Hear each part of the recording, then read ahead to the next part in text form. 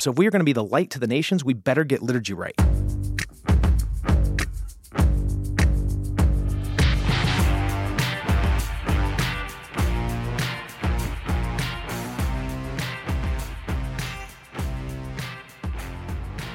Welcome, ladies and gentlemen. Welcome, ladies and gentlemen, to Every Knee Shall Bow, your seasonal Catholic podcast on evangelization and discipleship. My name is Mike Gomer Gormley, and I am joined today not by Dave Van Vickle. No, he couldn't make it today. His kids had a thing with a thing and another thing. But instead, we have a special guest. We've upgraded David's. We are now with Father David Hust. How you doing, Father David? Doing great. Loving it down in Texas. Oh, yeah. It's funny. We're coming at each other over the Riverside Skype app thingy, but we're 10 minutes away from each other. 10 minutes away. Yes. Yeah, I just got in from Tulsa. I was there doing a That Man Is You event. Great event. It was How Do Catholics Read the Bible? So before I gave the talk, I went through and I came up with 12 Catholic ways of reading the Bible and understanding the Bible. And then I came up with 9 ways to start. Nine. What was it? Nine ways to like get started today. And then 6 ways of a methodology when you get. It was pretty funny. But yeah, they gave me 30 minutes and I took an hour. Not my fault. That sounds like our Gomer. Not my fault. They asked for a Q&A, and then it was more A and less Q, which and that's why we're friends. I've been called worse. Yes, exactly. It's like, just short homily or short little talk. I'm like, yeah, you don't know me. So nah. Yeah. I want to give you everything, all the goodness, all the time, all at once. Yes. Yeah. So Father David Hust is a priest of the Archdiocese of Galveston, Houston. He's a parochial vicar at my old parish, St. Anthony of Padua in the Woodlands. And he has been a priest. How long have you been a priest now? 5 years. 5 years. Yeah, Father David and my wife go way back. They used to live in these apartment units right next to each other. And I used to come and stay with him and visit her and him. And we would, I used to annoy him because me and Shana were obsessed with 24 and he didn't like 24. No. So me and Shana would go to the grocery store and we'd buy a bunch of food. And then we would just watch on DVD from Blockbuster Video all the 24 episodes for a season. It was like y'all were in there for like 24 hours. It was like the whole day. I'm like, goodness. Well, it was 24 hours minus commercial breaks because they were on DVD. So it was more like a 42-minute hour. So it was, It was beautiful. Yeah. And people wonder why I'm obese. Anywho, brought you on the show today to talk about a subject that I've never heard you talk about. Okay. We're going to talk a little bit about the liturgy. Father David, you are... As a priest, you had a zeal for the liturgy when you were a seminarian, more than any other time, I feel like, in your life. Since I've known you since I was a freshman at Franciscan. We're in the same household together. What was it that drew you into like being zealous for the sacred liturgy?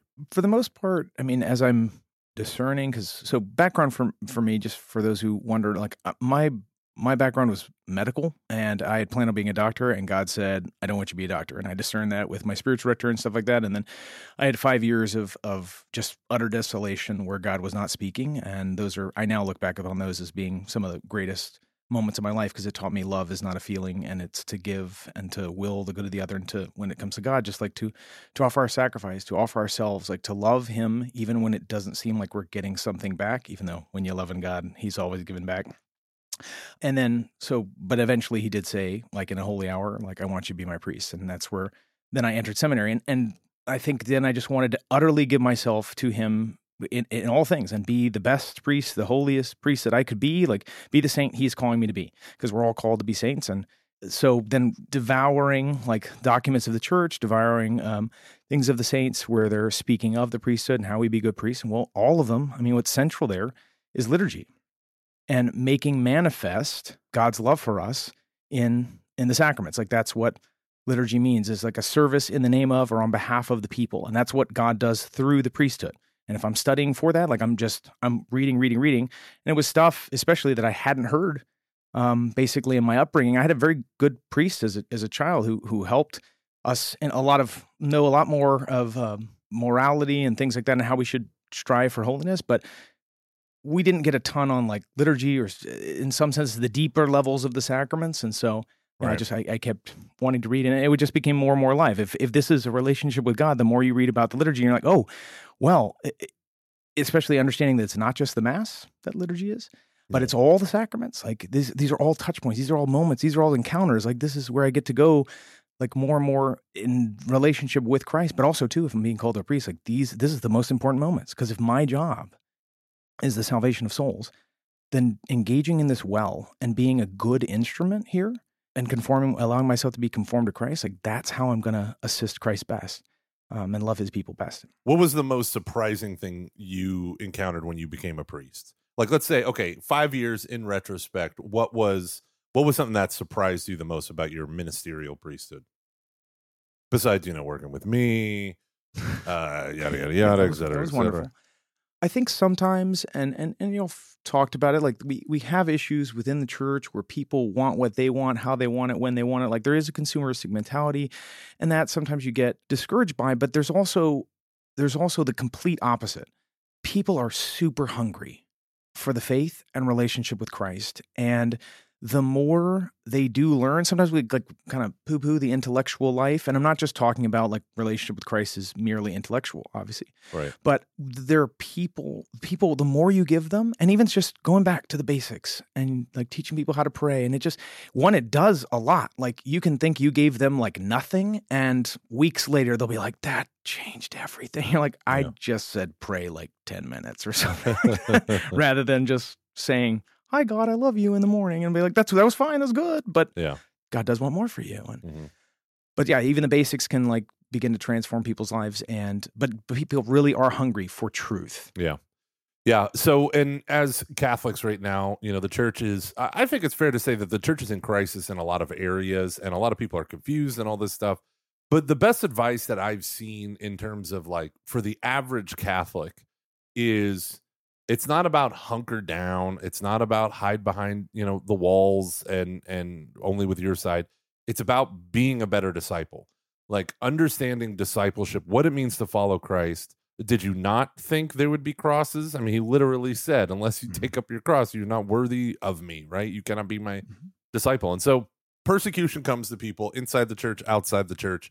Discipleship and sanctity are the only things that matter. So how would you, stealing one of your pre-formatted questions, how would you define discipleship? Because I think this is the kind of the place that I want to tackle liturgy, is from the angle of discipleship, disciple making, being a disciple. So how do you define discipleship? I would say one who is sacrificially like given themselves entirely over to Christ, who is following after him, so seeking to be conformed to his sacred heart that the two hearts beat as one. And when someone else exterior to you like looks upon you, you've been conformed to Christ, and so you are in a sense another Christ, a little Christos, little anointed one. Yeah, my this theme of discipleship is coming back so much harder in my life right now. I mean, like it is smacking me in the face, to the point where, as a family, we do things like family prayer in the evenings. We pray before meals. We do all that stuff. It's become a rhythm in my own kid's life. So that's like, good. We got these rhythms. We got these habits, cool running, feel the rhythm, feel the ride. But then I watched a couple talks in preparation for a manhood talk that I was going to give, because I work for That Man Is You. And I'm going through that, and I'm trying to get like just a ton of different perspectives, right? Not just biblical, but scientific and Christian and Catholic, Protestant, whatever. And I'm going through, and there was this one guy who was he was at a conference, and he said, I only travel 8 days a month, because if I travel any more than that, I'm a liar if I say that my family is the most important thing in my life. If I travel any less than that, I can't feed my family. So he said, so it is exactly 8 days a month. Now he's an in-demand speaker, so he can kind of dictate terms like that. But he had this beautiful thing. One, he takes his kids with him when he does ministry. One kid, the oldest, usually the boy who was the oldest. And he says, the moment my son turned 13, we did an initiation ritual for him, welcome to manhood. And then he said, and from that day forth, from homeschooling to his faith, I discipled him. And part of the challenge is to get people to understand like your relationship with your kids as an active discipling moment, right? Like I'm not just teaching my kids how to pray, which is part of it, right? And I'm not just praying with my kids, I'm walking them through. So the way it kind of looks in our family now is it's starting to evolve. is we have our set family prayers. We have all these things that we do, before we study, before we eat, whatever, before we go to bed. But we also spend time in scripture, especially the gospels, to get to know the person of Christ and to make his life the center. And so as we're going through, like, we'll take a chunk of scripture. That's a technical term. And we'll just walk through it. And then I'll pause in the middle. I'm like, who are we talking about? Elizabeth. Who's Elizabeth? Mary's cousin. Okay. Who's her husband? Zachariah. Okay. And who are they the parents of? John the Baptist. Awesome. Okay. We got that. Now let's keep going. And then as we build and build and build, they're building not just a knowledge base, but a familiarity with the life of Christ. And that's what I feel like is missing for a lot of people. They don't have a familiarity with him. Yeah. Right? Yeah.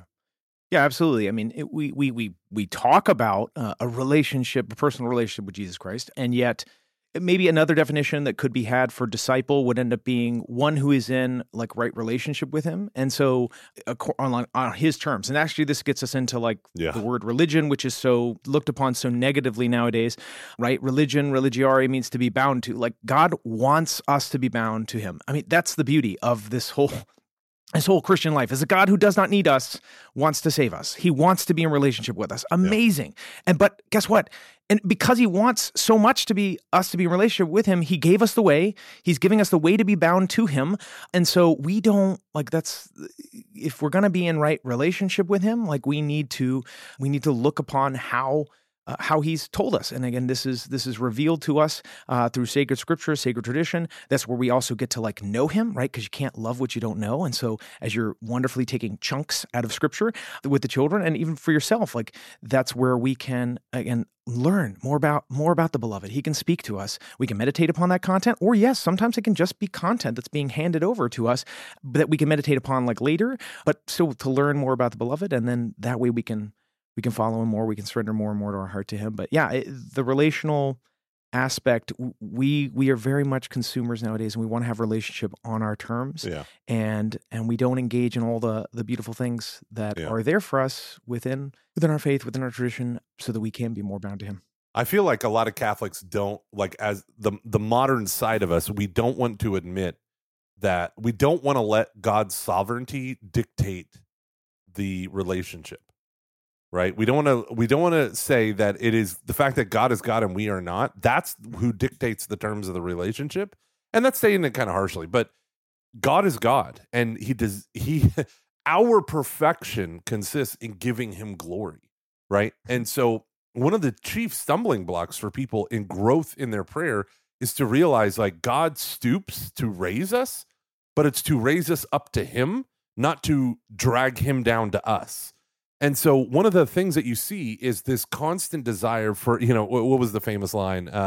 God made man in his image and likeness, and man's been trying to repay the favor ever since, right? We do this in all these different things, like take morality, right? We're doing a semester right now on EKSB on sexual morality, using the lens of theology of the body to evangelize modern culture and to equip ourselves to speak to it. But you have this understanding of like, well, that was old. And that's the argument. Like, no, we don't. That's traditional marriage. That's traditional courting and relationships. And you just slap a traditional label, like its only justification is that it's old and that's it. And it's like, well, no. So the big thing for us is in morality, in liturgy, in sacraments, right? In the creed, in the dogmas and doctrines that we believe, it's his way to us and our way to come back to him. But he's the one who makes the way. So we don't get to change the terms, right? We don't get to, like, the eternal Son of God became the Son of Mary and came down the mountain from heaven to earth and made this way. But, do whatever you want. That's like not at all what God set up for us. So I think I set all this up because I think in terms of sacred liturgy, more than any other place, whether you're conservative or liberal or whatever, we tend to try to remake the liturgy in our image and likeness. In fact, I just talked about it last time with the That Man Is You guys, where the idea was like, what is the sacred liturgy? And why do we play games with it where we don't play games with anything else, for a lot of us, right? And so, let's go through what happens through the sacred liturgy. Why does this matter that we not monkey around with it so much? Some of it, and I just want to back up a little bit and get to, it matters that we don't monkey around with it because the sacred liturgy is our encounter with the Almighty and yet the all-loving God. And again, he wants us to be, again, in that deep, deep relationship with him, but he's going to set the tone. He's going to give the things that are going to help be that. I think one of the reasons why, like the book of Leviticus, for instance, is so not, we're looking at like typological things like Scott Hahn and people like that will point out, like pointing us to what's going to come in the sacraments. Leviticus is underappreciated because, one, we have, again, this notion of not looking at, we don't want God to impose upon us something, but guess what? Like that's precisely what had to happen. Like God was trying to make sure that the people were, notice like it's the bulls and the lambs that have to be sacrificed. You have Hathor, which was in the form of the cow in Egypt, and you have Aries, which was the form of the sheep. Those things which the Egyptians, people like basically looked upon as gods, those had to be slaughtered because it was saying like those are false gods. Like, and I am the only true God. And I'm going to, because they're kind of like addicted to paganism. Yeah. This is why they go and very quickly do the golden calf thing. Yeah. Like I got to break you of these false gods so that you can be mine. You can be my people. And I can keep binding you to me. Nowadays, again, I think we miss that like God is wanting to do something for us. It's not just us choosing him. And again, the way we want to be in a relationship, he's telling us exactly he's giving us the means by which he wants to enter into deep relationship. So let's go liturgy. Okay. So liturgy, if you look at your catechism, like 1069, again, the word liturgy officially meant like public work. And just for clarity there, because there's sometimes people say the work of the people. And yes, while the people of God are responding or doing something, they're responding. They're responding to him doing something first. We kind of get this if we look at like Monopoly and there was like public works. Like it's the governing body doing something on behalf of the people. Like, right, we get this in terms of like how we take out trash. We have to put out our trash and then the governing body comes and does that good thing for us. I think it goes on and says, or the service in the name of or on behalf of the people. Like God is wanting to do something. He's wanting us to, he is doing something and then we are responding to it in various ways. And this is why actually I was talking a little bit earlier, saying the liturgy is not exhausted in like the Mass. The Mass is the Eucharistic sacrifice, as Sacrosanctum Concilium says, and actually important one we forget is paragraph 11 of Lumen Gentium. So if we are going to be the light to the nations, we better get liturgy right.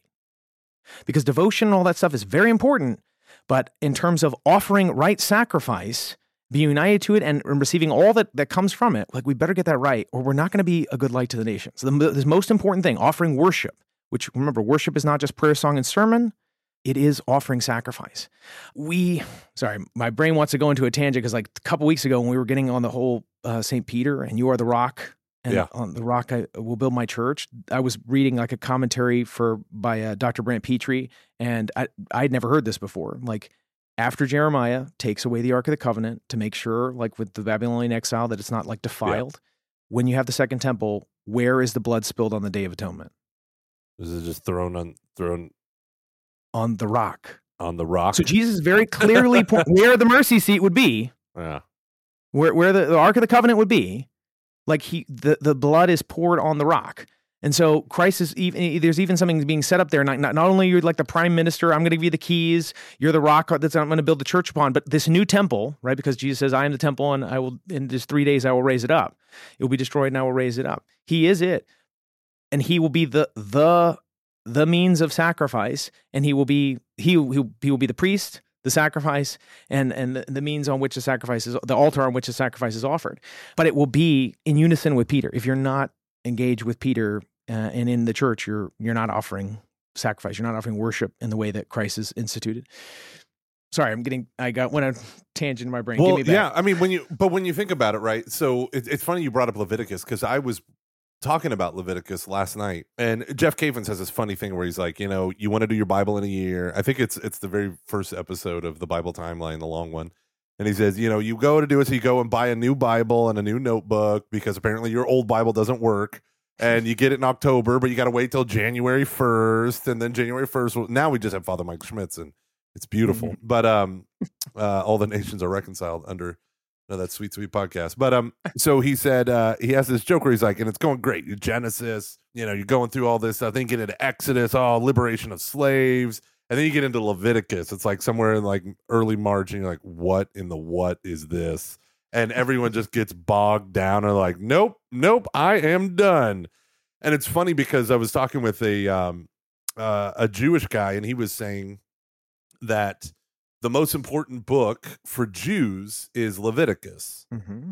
in terms of first century Judaism. So this is Yeah. like he's speaking historically, and he said every Jewish man, woman, and child would have been trained in Leviticus. Whether or not they could read, they probably knew the majority of it backwards and forwards, especially that which pertained to the laity and obviously that which pertained to the priesthood. The priest would know. So this whole idea of like, I don't think people realize that in the first 20 years of the church or thereabouts, Paul wrote maybe 15 years, 16 years after the resurrection, he wrote a letter, but that wasn't considered scripture by everyone simultaneously everywhere in the church. It was hanging out in Thessalonica. It wasn't in Rome. It wasn't, all this stuff.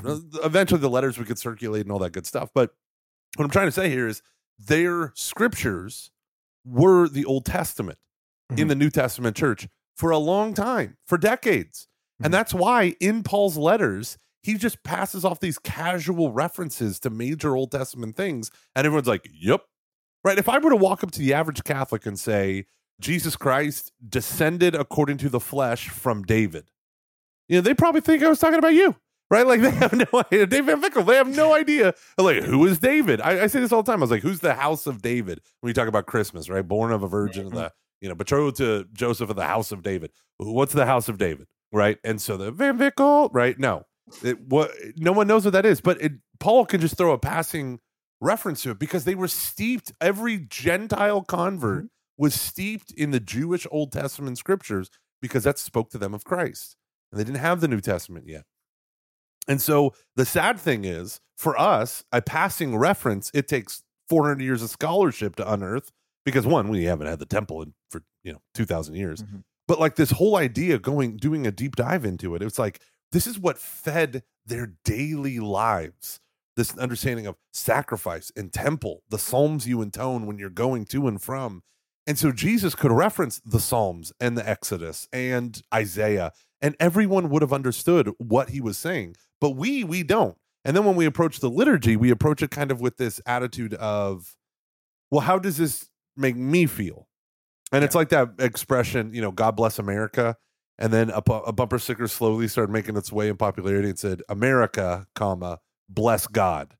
And it's like, that's an inversion of what we need to be thinking. Like, I go to mass to bless the holy name of the Lord, to be a participant in the great liturgy that God is doing on our behalf. Yes, for us, right? It is for us in the fact of the sacrifice of Christ on the cross was for us, right? And for our salvation. But it is ultimately the self-offering of the Son, the high priest, and himself the victim to the Father that we, because of the Holy Spirit's power, get to participate in. And so when we make it about us, that's where things kind of get off the rails, kind of go a little screwy. Yeah, when I make it about us, we also things like when we get into Hebrews, like Hebrews is going to make sense because Hebrews is talking about like you've Yom Kippur, I mean, but you've come to the mountain, right? Like this is one of the reasons why churches are built the way they are. Typically, they ascend, like into the priest ascends to the mountain. He ascends into the holy place to offer the sacrifice. He's offering the one true sacrifice of the Son that Christ gave priests the power to do. Anamnesis means to like bring that piece of reality into existence now. So that do this in memory of me, like that the Greek is far better for us to understand. Oftentimes, and this is where we need to go back to a lot of these languages. It's so beautiful that we have this capacity to do this now to help us really understand like what's happening. Because we can read in a book, but also too, when we go back to languages, we can see some of this stuff, like even Our Father too, like, right? It's the super substantial bread rather than just like daily bread. And so it's pointing us very clearly as we're in Eucharistic revival time right now in the United States, like, yeah, Christ was already telling them like, I'm going to give you something way better than the manna in the desert. Anyway, but we lose sight that it is Christ as I'm forgetting the particular piece of scripture, but like Christ will not be unjust to himself. God will not be unjust to himself. Like he will fulfill justice. Like Christ came to fulfill justice that humanity could never do and offer the perfect sacrifice of love from humanity to the Father. And thanks be to God that also again then justifies us, that again brings us back into right relationship with us, reconciles us with him. So two things are being done. And we forget that when we come to the temple, when we come to our local parishes, we are entering into that. And that's why even the church puts on our lips, and we join with the angels and saints as they proclaim, holy, holy, holy, Lord God of hosts. That's what we're joining. Like we are entering into eternity, And we don't tell eternity like how to operate. This is why the church, if anything, is a good mother and one with her spouse, and inspired as well by the Holy Spirit, like tells us, gives us these ways, just like how God gave the people like these particular rules in Leviticus, because these things are supposed to help us surrender ourselves, die to ourselves, be sacrificial. This is why the priest even turns to the people and says, pray, brother, that my sacrifice, the sacrifice of Christ, and yours be acceptable to God, the Almighty Father. Like you have come, you are a piece of the sacrifice, and then all the cares, all the joys, all the things, like we're coming to join in his sacrifice. Get into even that. Like, how is that? Like, it's because the liturgy first began and Christ incorporated us into himself in the waters of baptism. We died with Christ so as to rise with Christ. We were made little Christoses, so now we can like offer sacrifice to the Father. Again, where do we want to go? There's tons. There's so much. And one of the things that I see, I keep getting on this bent, it's like, it's not about us, it's not about us, it's not about us, because there is such a push today in even evangelization circles of making the Mass more accommodating to the outsider. And my biggest thing is like, if you look at the earliest days of the church, Mass was, they had the discipline of the secret, meaning no one told what happened at Mass because Christians were being persecuted and they didn't want the Blessed Sacrament being desecrated. When they're in catacombs, they're doing this and that. And early deacons are bouncers, essentially. Yeah. Like that's one of their jobs. Besides, like, yes, proclaim the word. Like, but they're also like bouncers. I saw in an article like a long while ago, and that's one reason why you still like if we have the bishop at like the cathedral, like he's usually surrounded by like 4 deacons. Like it's kind of like because they're like his bouncers. That's awesome. It's a little bit old church stuff. But it matters to like get this right in so many ways, because in a sense the liturgy is Christ. He is communicating his life to us in the liturgy, and a lot of people care about the sacraments. I guarantee you, everyone listening to this, they care about the sacraments. But when it comes to the liturgy, it's like, yeah, well, you got to make it relevant for the kids. You got to do this. You got to do that. You got to do that. And what we end up doing is we don't know that we're doing this. This is the great line of Chesterton's Fence. We don't know what we're doing because we don't know what we're undoing. And so the big part of our liturgical life is it is a conformity of our interior and exterior, our individual and our communal lives to the cruciform Jesus Christ, right? Placing ourselves, offering ourselves as living sacrifice. That's what St. Paul said is basically the height of Christian life, is offering ourselves as a living sacrifice and to be in conformity to Christ. So I say all that because there's so many things that we get wrong in evangelization, making the Mass just another tool. Well, 98% of the people that your church are going to show up on Sunday. So what? Have beautiful liturgies where they encounter the cruciform Christ? Yeah, nah. Instead, make it gimmicky and make it easy and make it fun. It's like, nope. Make it beautiful, make it transcendent, make it resplendent, because from that we are fed and can actually do the work of evangelizing. That's the thing. I had 2 recently very interesting conversations. One was just one of our senior servers who were having recent practices and getting ready for all the new servers that were coming in. I saw some of the senior servers talking in the parking lot. And I went over them, just said hey, and non-elicited. They just said, "Hey, thanks, Father Dave, for all the good things we've been doing at the parish." And I said, "Well, one, thank you, the pastor. It's not me, but like, yes, but he's like, I really appreciate like we're doing things to kind of." I don't remember the exact word he said, like bump up liturgy, make it. And he's like, you know what I appreciate about our spicy. Interesting. Then he goes, you know what I really appreciate about like the Catholic faith? That it's strict. And I was like, what? Like, okay, you got to tell me what more you mean about that. Because I did not expect this from a high schooler to say he loves strictness. Yeah. He's like, no, we believe things.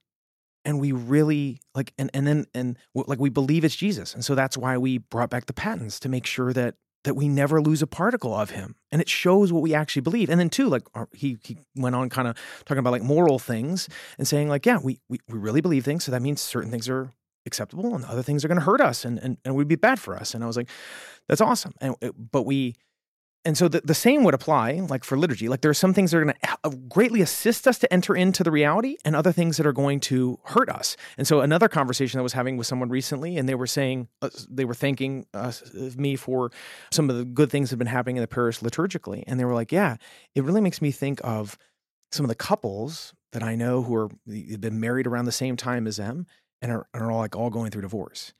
Because they all came in to the notion of marriage as if like, this is supposed to make me happy, rather than this is my cross that I'm choosing and I'm going to die on it for love of the other person. Like this is the place. This is the place where responding to what I think I've discerned with God. Like I'm going to love, like figuratively, the hell out of this person. I'm going to try to help make them a saint, Yeah. but I'm going to love Jesus like through loving them and my family that all comes. But because they didn't have this notion of sacrifice, of giving themselves, and this goes into like identity, right? Again, disciple, like understanding whose you are is so important as well. But I mean, to understand whose you are, you got to understand what he's done for you. This is where it gets into so many times y'all have talked about like, yes, knowing the faith really does matter, because you can't love, you can't fall in love. You won't be joyful about like spreading the good news if you don't even know what he's done for you, whose you are. Yeah, it just gets lost. And that gets us in again. If we want to circle back then to liturgy so again, the font and apex, as Lumen Gentium says, of the Christian life is the Eucharistic sacrifice. So Christ offering himself on the cross, he ascended. We say this in the first Eucharistic prayer, like he ascended into heaven, right? Like this part of it. Like we forget the ascension a lot of times. We just think passion, death, resurrection. But the ascension is super important. Why? Because he ascends to the Father to offer himself now eternally to the Father and saying, Father, look at me. Look how much I love you. And I'm doing this on part of humanity. So all of them, like, give them our life. Give them our love. I want them brought into that. Now that begins. The first encounter that anyone ever has with the merits of Christ's sacrifice are in the waters of baptism. Like where Christ chooses us. This is also what I love saying, like at infant baptisms. While y'all have talked about this, like there does have to be faith in the parents, right? But I also go like, it's also awesome that the church still keeps around this like infant baptism, because that child has done nothing. They eat, sleep, and one other thing. And yet Christ is choosing them. Yes, through the parents like bringing them, but Christ is choosing them. And so it just is a reminder too that we are receptive, that he's the first mover and we receive. And then made into a little Christos, made into a little Christ, one who is there anointed by God and now to offer sacrifice. Everything. I mean, I even love it. Like when people are going through hard times, and even sometimes I try to obviously preach this when they're not going through hard times so they can maybe remember it, is that not only do we build up what's lacking in the sufferings of Christ, but Paul talks elsewhere as well about how like these are Christ's sufferings. Like, these are Christ's. He is so loving that he's bringing us into his own sufferings. He's inviting us to the cross because the cross can transform the world. When embraced and when imbued with divine power, which that's what he's given, sanctifying grace by baptism, or if you've lost it because of mortal sin, when you go to the sacrament of confession, which is also liturgical. Again, we tend to just use the word liturgy for mass, but like all of those moments are encounters with the living God. All of them are flowing from the Eucharistic sacrifice, of God dispensing grace and there so you can what? Be the little Christ you're called to be. Be the one that will help, joins with him in sanctifying the world, loving others, being, a light to the nations. Yeah. In a real way, the biggest evangelization moment highlighted in the New Testament is Pentecost. Mm-hmm. The power of the Holy Spirit falls upon the apostles and the disciples gathered in the upper room. Blessed Virgin Mary was there. They go out and they preach. I mean, Peter's charismatic homily number 1, as it's known in certain circles, is so powerful, and it's accusatory. This Jesus whom you crucified, God has risen. Mm-hmm. They're cut to the heart. Brethren, what must we do? And he said, repent every one of you and be baptized in the name of the Lord Jesus. And then it says that day 3,000 were added to their number. Amazing. We all know this story. Yeah. And then it says 242. And then they devoted themselves to the apostles' teaching. So are you devoted to the apostles' teaching, to the teachings of the church, and to the fellowship? Are you devoted to your brothers and sisters in the pew, to your fathers in the pulpit, to the mothers? And, are we devoted to everyone as the Christian community? I just had a conversation with someone. They said, I just feel so alienated. No one likes my kids at the church. And it's like, so I sit my kids down at dinner and we kind of talk about this issue. And I said, hey, we have this friend who said that they're not feeling loved at church. And they're like, what? Well, I love them. They're great, blah, blah, blah. And I go, yeah, okay, but many of them are younger than you. Do you go out of your way to show them love? And then so we have this great conversation with my kids about, like, what does it mean to live mission as a family? It means that even sometimes you have to leave your friends in order to comfort those who are on the outside. And we all see them, you take a look, like, I can't help but do it after being a youth minister for so many years, of scanning the room, looking for the teens that are alone, Mhm. right? And so when I'm at church and I look around, you can look around the parish hall, look around whatever, and you just see people who are alone, and you're like, go talk to them.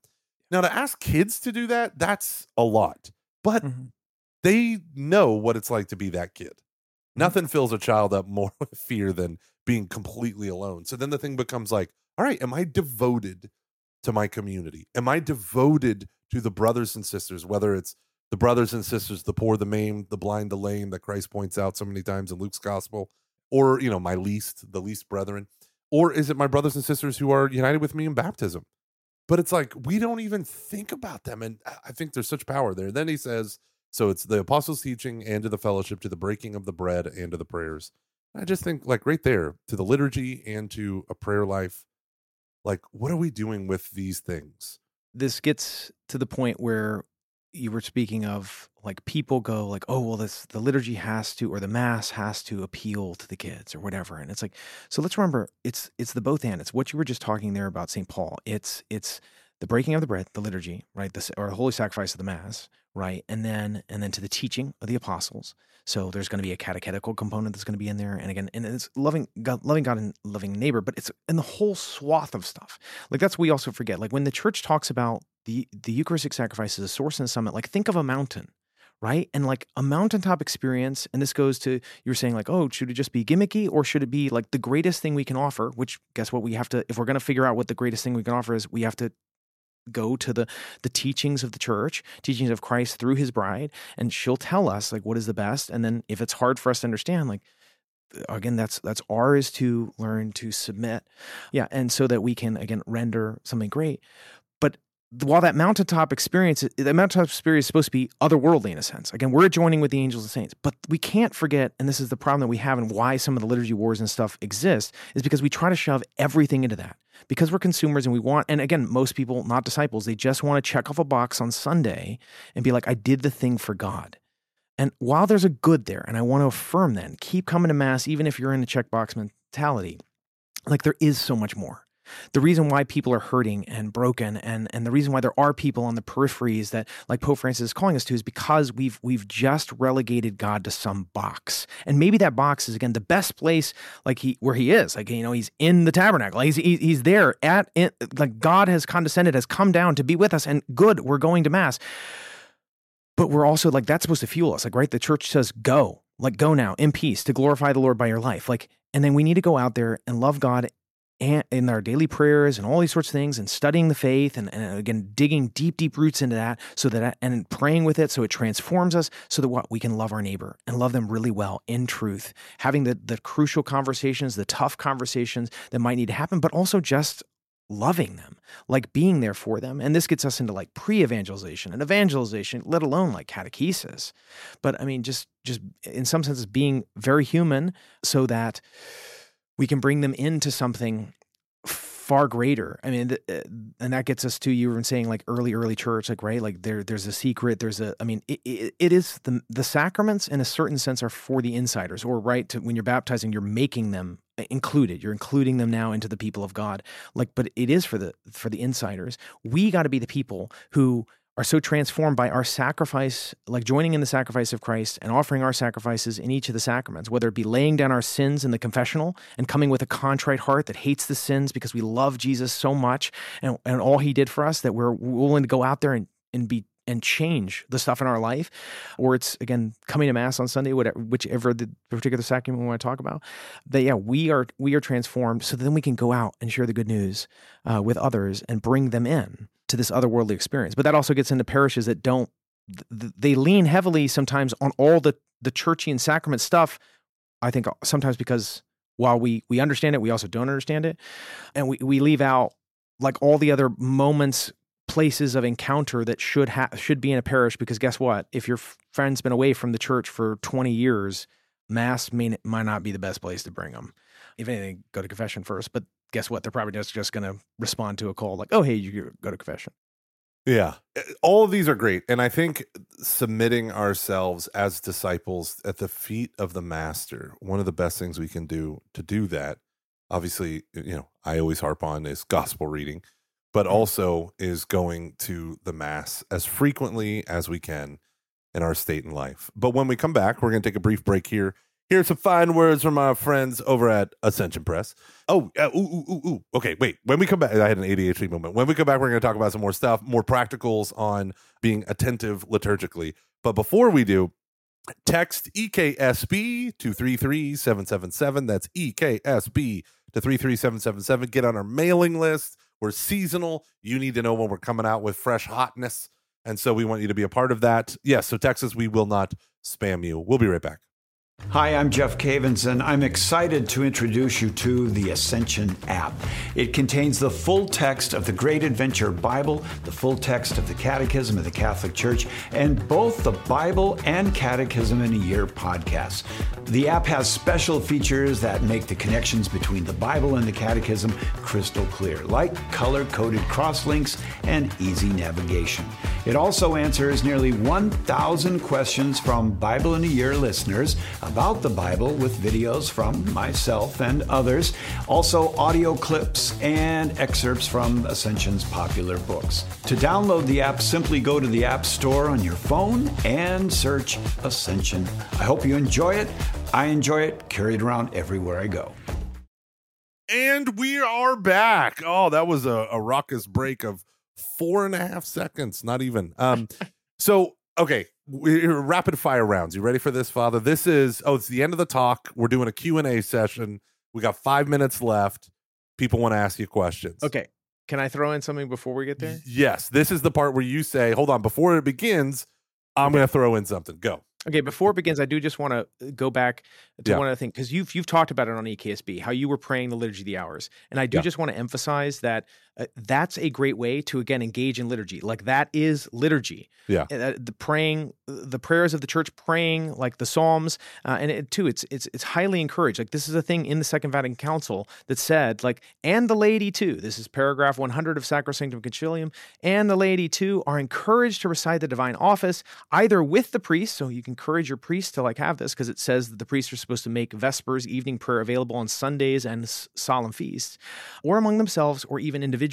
Like, this is a good way to enter into the mind of the church, and also like pray seasons, which sometimes we don't do well because we're like in Advent, we're already thinking Christmas, and it's like, no, live Advent, please.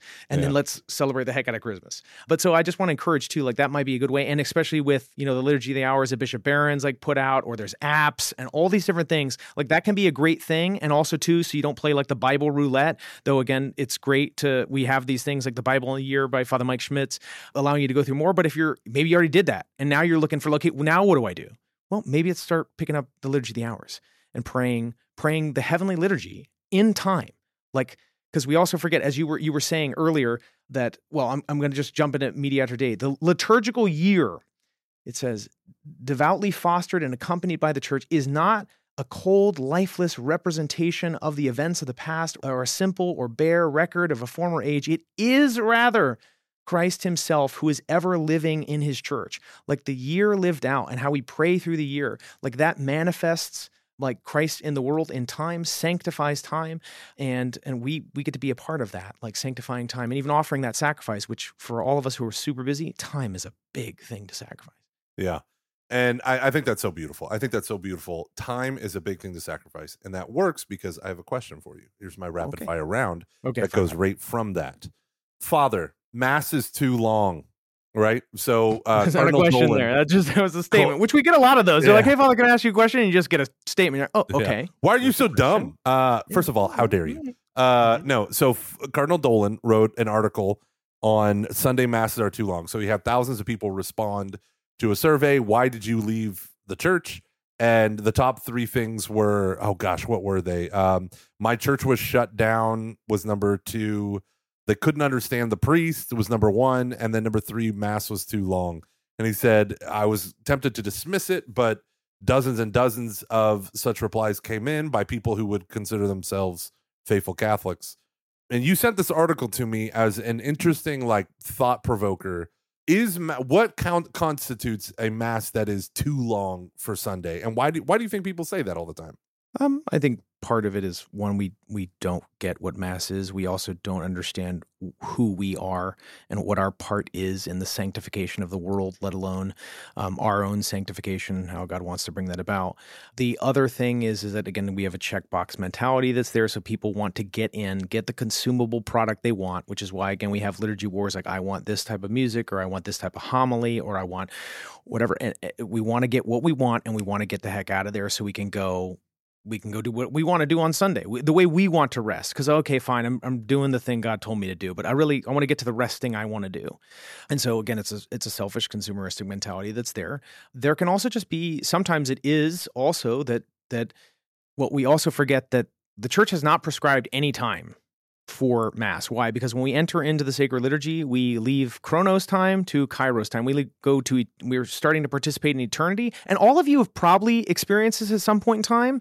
And this is why Mass can feel really long, because when it's celebrated poorly, it feels horrible. Like, it feels like purgatory, all right? But, like, I'm sure some of you have gone to a prayer time and you've set aside, like, I'm going to just pray for 30 minutes. And you sit down and you start to pray, and then all of a sudden your alarm goes off and you're like, whoa, where did time just go? You began participating in eternity. Yeah. You began to participate in the eternity where, like, time does not exist. And so the argument that's being made there in terms of Mass can be too long. Yeah, it can feel too long. You can have a 5-minute homily that feels like an eternal purgatory, or you can have a 20-minute homily that, when it's hitting the points and you're moving along and you're making stuff, you're engaging the people, like, and feeding them, because, like we were talking earlier, like, people are hungry. Yeah. And when that might be the only time, because they are really, really busy.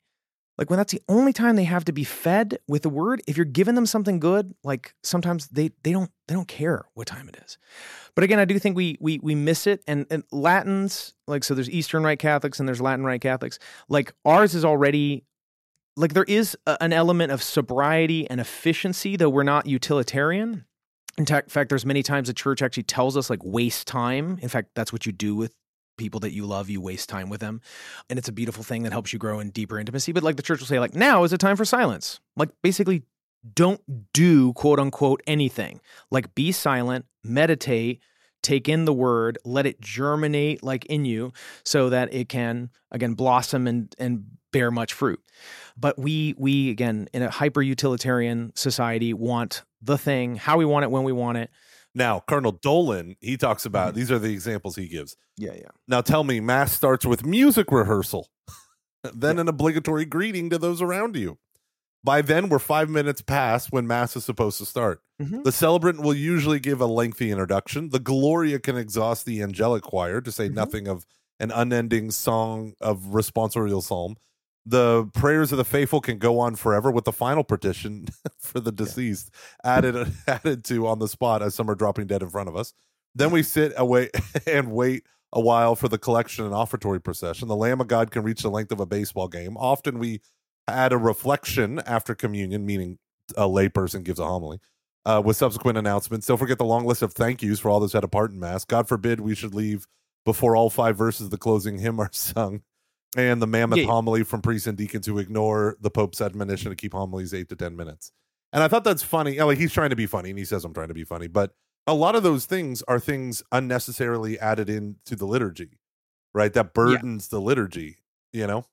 Yeah, the homily thing, I think, I hear Pope Francis. I also know, like, plenty of great preachers whose parishes are just doing tremendously because they're preaching and giving substantial content on the readings, on the catechism. All that. I appreciate that, and I understand, I think, where Pope Francis is coming from, because, again, we've all experienced the 5-minute homily that feels like an eternity. Yeah. And so, yeah, if you're going to be bad at preaching, then keep it short. Keep it short, please. But all the others are just things that are added on with that, again, the false notion of, a non-Catholic notion of what the Mass is, that we're there to come get a consumable product that's supposed to make us feel good. Again, like, prayer, song, and sermon should be like what we want. And 2, it's supposed to be like this big community gathering, which, yes, it is the ecclesia. It is the people of God that he has chosen his own and are to be reassembled, remembered, right? The members of the body are all coming together as one mystical body with Christ at the head, offering the sacrifice, all the people of God facing the Father together, offering their sacrifice as one mystical body. Yeah, that's the goal, not just, hey, we're coming together to be together on Sunday as a community to worship the way we want to worship and say hi to our neighbor. Like, yes, is there a place for understanding, right? That gets us into like full conscious and active participation. The first time that's ever used is in a 1903 document by Pius X, and it all has to do with chanting because the church is saying, like, you need to understand the rites. And actually, Pope Francis even emphasized this in Desideria Desiderata. We need to understand the rites because that's the only way we can go more deeply into them, right? Like, you can't have a great relationship with a person if you don't know anything about them. So you got to understand them and then have an encounter with the content, the person who holds that content about them. You have an encounter with them, and that helps you understand them as an aspect of reality more deeply. Yeah. But yeah, I'm trying to pull up all the. Well, he has this great line where he said that a liturgist and him were talking, or a priest and him were talking. He said the Eucharistic prayer is now an afterthought. The priest said it used to be that many wrongly acted that as if everything prior to the offertory was unimportant, meaning in the Latin Mass. Now it seems that everything after the liturgy of the word is second class. Time it. A sung Gloria or a sung responsorial psalm or even the Lamb of God can be longer than the Eucharistic prayer. And it's like, it's funny. It's like we take all the time in the world for the liturgy of the word, and then we just run through the liturgy of the Eucharist until it comes time to actual give communion, and maybe that might take a while if you got a lot of people. But it is amazing to me that we've inverted the very point of the Mass. Like, the readings are meant to place us into the holy sacrifice, right? And now it's like, it's an afterthought. It's like, oh my gosh, like, we're losing our Catholic identity. That should tell us so much that we've deformed what it means to be a Catholic. Part of the problem we have and why people are having are saying that to that bishop is we don't even know we've lost our Catholic identity, which is why if we're ever going to end liturgy wars or just if we're all going to be united in like offering the sacrifice of God to with the Son to the Father then we need to go back to documents of the church. We need to look at what the church actually tells us and be, again, humbly submissive to it so that we can engage these things well. Again, there's a lot of these things that we'll be talked about are additions that aren't supposed to be there. These extra commentaries or whatever, like, are not supposed to be there. And yeah, we've gone into a mode of looking at worship that's not Catholic. Again, it's primarily about prayer, song, and sermon rather than the sacrifice, which the Eucharistic prayer is where we've really made the turn and we've entered into, even more so, the sacrifice of Christ being made present for us. But yeah, we come with a utilitarian, a consumeristic, and even like there's some elements of non-Catholic theology that have crept into the way that we offer worship, and we need to really analyze those. But the only way, in some senses, we're going to be able to do so is getting back to documents of the church, reading these things. Get those documents out, people. How many documents do you have open right now on your laptop? I closed everything. I showed you like my ridiculous. I have 5 or whatever, like 7 tabs open. That's like it. I closed down a Firefox that had like 284. Just in case you might miss one. Just in case. Oh, right. Yeah, it's awesome. So last word of advice, busy parents, young kids, what do you say as they're struggling with the idea of hauling the whole fam to Mass? What word of encouragement would you give the weary heart? I mean, that's your vocation is to be ones that bring your children to Jesus. You're bringing your children to Jesus. This is part of your vocation. Like, parents always come up to me after Mass and like, I'm sorry, like my kid was making noise. I'm like, I didn't hear it. Like, I'm engaged in offering the sacrifice. Like, yeah, your kid makes sounds. Like, I'm sure there might be some grumpy priests out there, and shame on you. But like, if the church ain't crying, it's dying. Like, I bring the children, bring them up front. The children's choir. Children's choir is also a great thing. Like, that's what we call the crying babies. They're the children's choir. They're singing. In their way, they're offering praise to the Lord. Sure. But I mean, but there is also something to be said about, like, as soon as we can teach those kids like some of these chants and all that, can be a very good thing at challenging their little minds and again pushing them to know these things so that they can these hymns and more importantly some of the chants that are like the Hail Holy Queen, like the Salve Regina, can be embedded in them. Like something we just saw at World Youth Day, like not all the Americans knew some of the prayers, didn't know how to pray them in Latin where other countries did. They didn't know how to sing the Salve Regina. Ours had because we've been working on it here, but we saw it in other American groups that they just didn't know some of the basic prayers, which can unite us together. But back to the families is like, yeah, bring your kids. Even if you're distracted, like you're still there engaging in the sacrifice. Now, if you want some help, like my encouragement is, again, pray. You pray with, as Gomer was talking about with his family, like Saturday night, go through the readings. So one, you've now gotten to hear it in case you have to take a kid out to like a cry room or something like that, like during Mass. Okay, so now you've heard the readings once. Hopefully you get to hear them proclaimed to you as God uses a lector or a deacon as an instrument by which he speaks to his people. And then I would encourage read again, like on Sunday. Maybe it's a night, maybe it's at breakfast. Like, hey, like read the readings again. And this is also a way to get the kids like participating in the sense of proclaiming the word of God, allowing it to be written on their hearts as they, again, are enfleshing the word of God. And but then it becomes, now we're talking about the faith. And great, you've just made your family life one where we talk about the faith. We talk about Jesus. I want to hear what you have to think about your faith. That's like a really big deal. And then I will say, again, for the people who are still like just very concerned about the squirmy kids or the ones who are making a noise, is remember also, as we're talking about like meditations and things like that at home, is like have that regularly. I would encourage having it like every night. Even if you got like rambunctious little boys or something like that, like try to make some time where it's like, this is reading time, this is prayer time, this is quiet time. And granted, they can only do so much based on their particular age. But if the only place where they're told to be quiet is Mass, guess what? You just made a torture chamber for them. And they are going to rebel against that. No, of course. Yeah. Great advice. Great advice. Thank you, Father David, for hopping on the show. This is Every Knee Shall Bow, your seasonal Catholic podcast on evangelization. Dave Van Vickle, keep him in your prayers. He was just super busy today, couldn't make it happen. But like I said, we upgraded ontologically with Father David Hust.